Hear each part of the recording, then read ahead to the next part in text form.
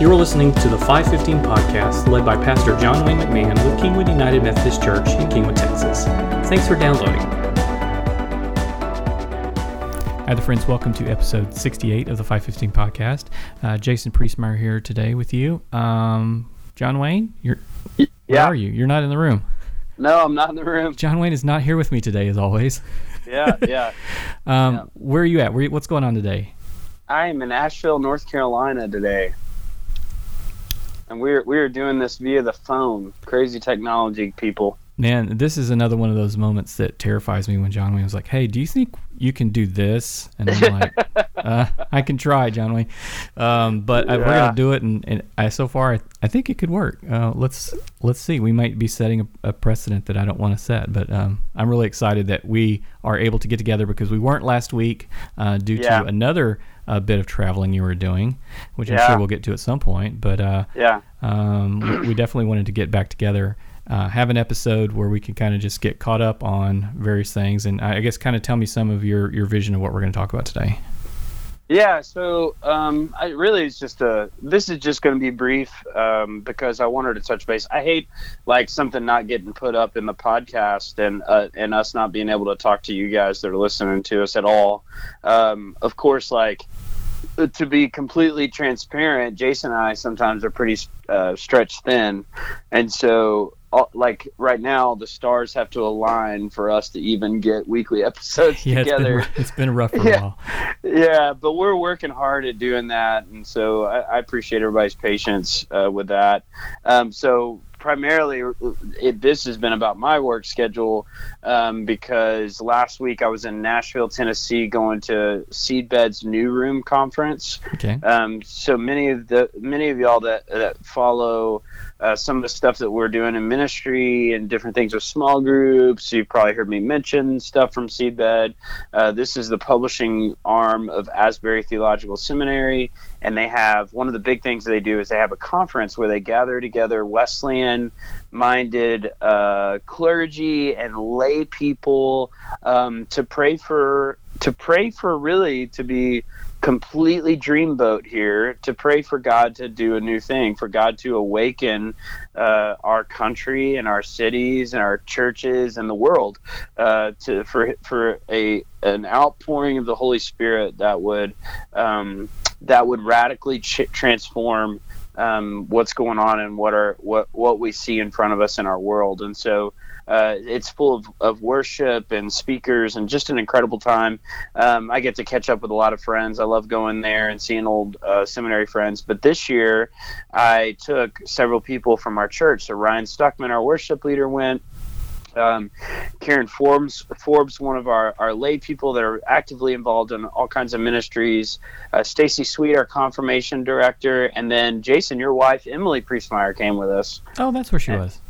Yeah, that's where she was. I don't know if you're wondering, but yeah, that's where she was. So that was really a unique and powerful experience for me to be with some folks and to be processing this with other people and thinking about how we can really mobilize some things into the ministries at KUMC, but also to have a core group of people that will join me and others that are already started praying for God to pour out His Spirit in a powerful way in our church. So that was last week. That's great. I've already heard several, from those folks that you've listed that just came back are just so energized and so excited and have been going on and on and on about awakening and where they felt that through that conference, everybody was kind of moving in that same direction and how they were so excited to bring that back to Kingwood UMC and for others that, were in attendance to take that back to their churches as well and really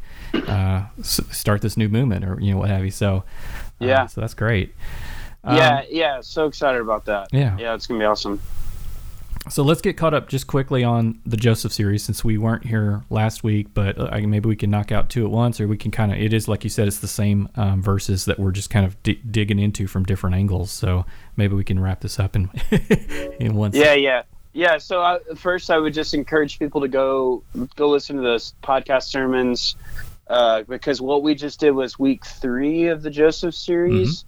And so some of the 515s are missing. The reason I always point people towards the Sermon Podcast, but man, we covered some really heavy and big stuff about family systems.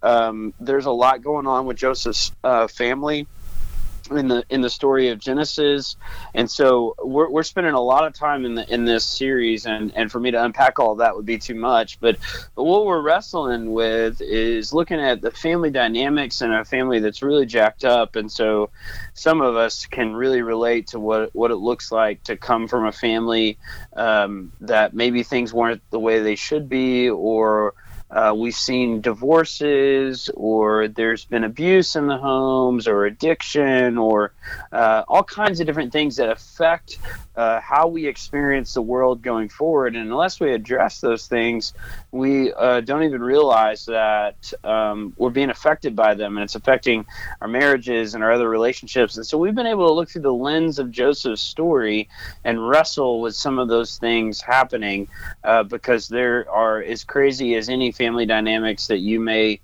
think you experience, Joseph has probably pretty much the most jacked up family I can think of. Yeah. I mean, it's pretty bad. I love the slide. You have the slide of the family tree.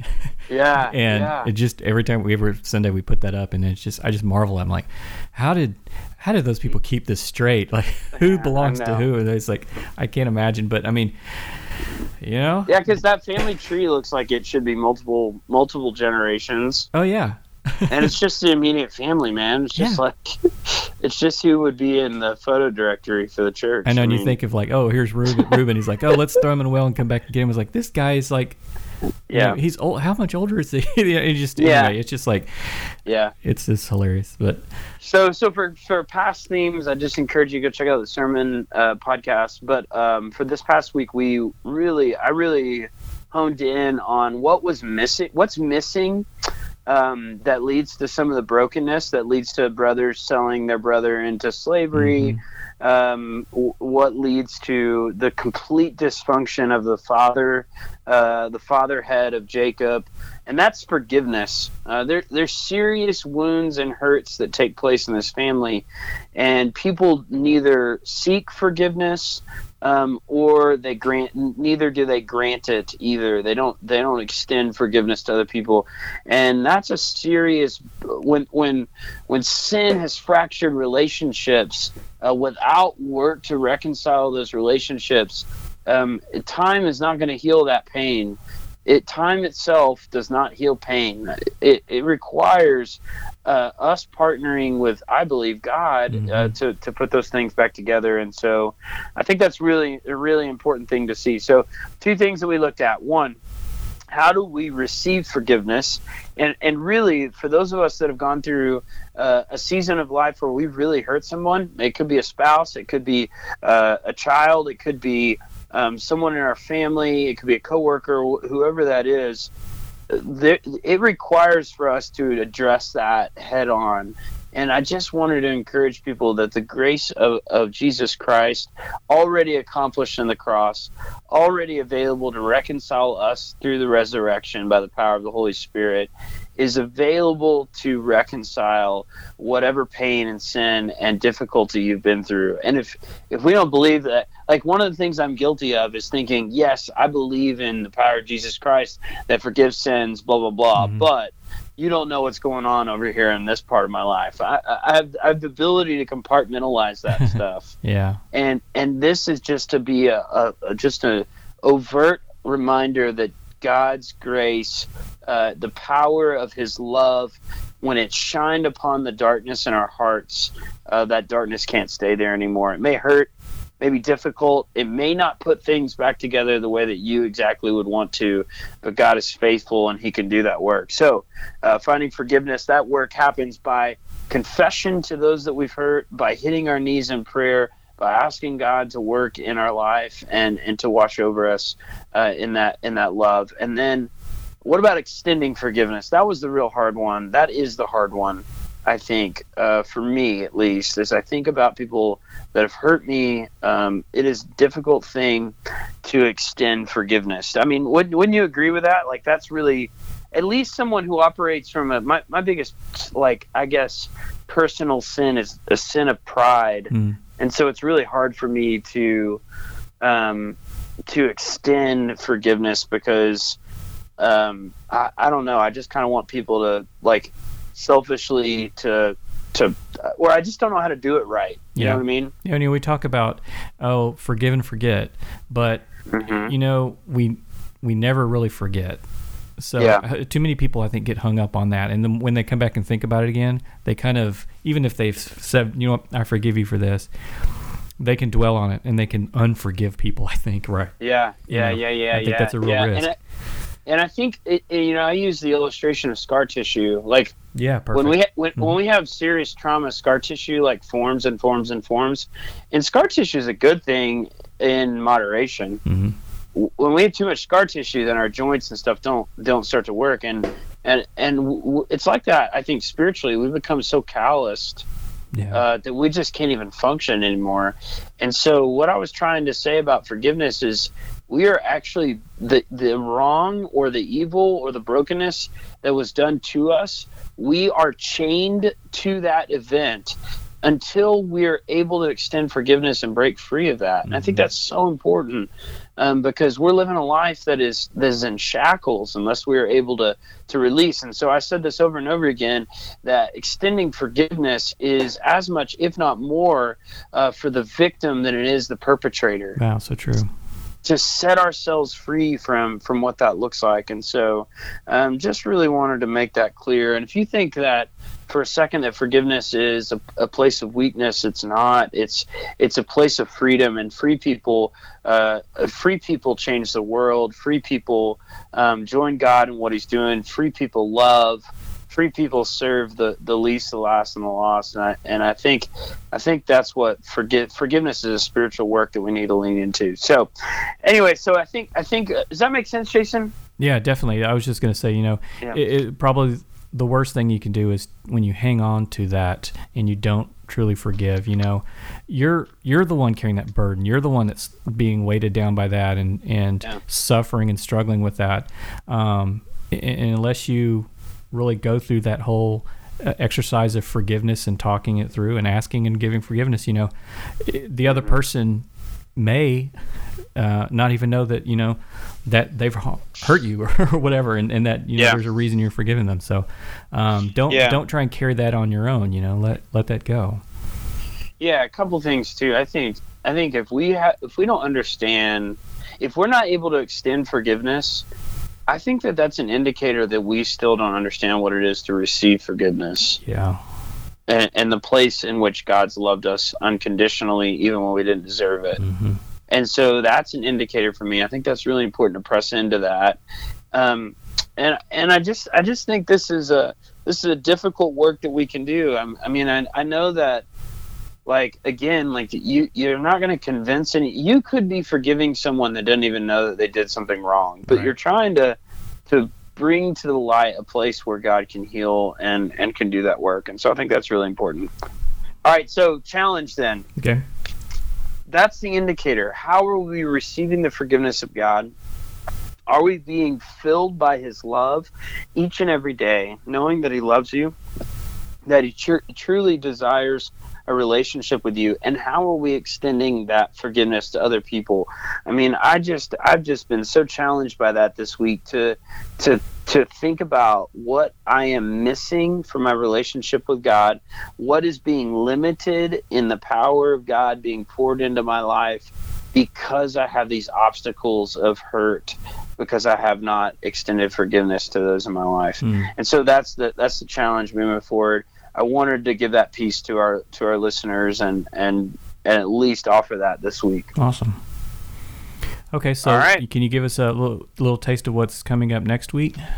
Yeah, this coming week I'm not preaching, so I haven't prepared in depth on what's going on, but I think that we're looking at Potiphar's wife. So Joseph's in Egypt. Yeah. Joseph's difficult road is not over yet. Okay. And so he's got some more tough stuff to go through. So anyways, be there. I'll be around. I'll be back in town from North Carolina. Be praying for me this week. By the time By the time you guys get this episode, I'm preaching to a group at a conference here at the Billy Graham Retreat Center in Asheville, North Carolina. Oh, wow. So this is a real honor for me to be out here and to be doing this. And so prayers for that. And then I'll be back around this weekend. Okay. That sounds great. How was the golf tournament? Can you go give us an update on that? JT Barger, I hit the ball pretty well. Clergy team disappointed. I mean, we just didn't come through. So there were some sharks out there that did work on us. So it was a great time. Yeah, great for the cause. Just a great good cause and good benefit. Always fun to hang out with the Bargers and to see that family and those group of friends that are still showing up for that. And so it was a great time. That's awesome. We loved it. It's such a great part of our church, the history of our church, that organization and everything. So I'm glad you made a showing and you kind of represented the podcast at the golf tournament. Appreciate that. That's right. Maybe we can be a whole sponsor next year or something. That'd be great if we could get some banners or something like to put on your bag or your shirts, or I don't know how you market golf, but we'll try it. Great idea. We'll look into it. We need to hire a marketing director, Jason. Yes, I'll get on that this week. All right.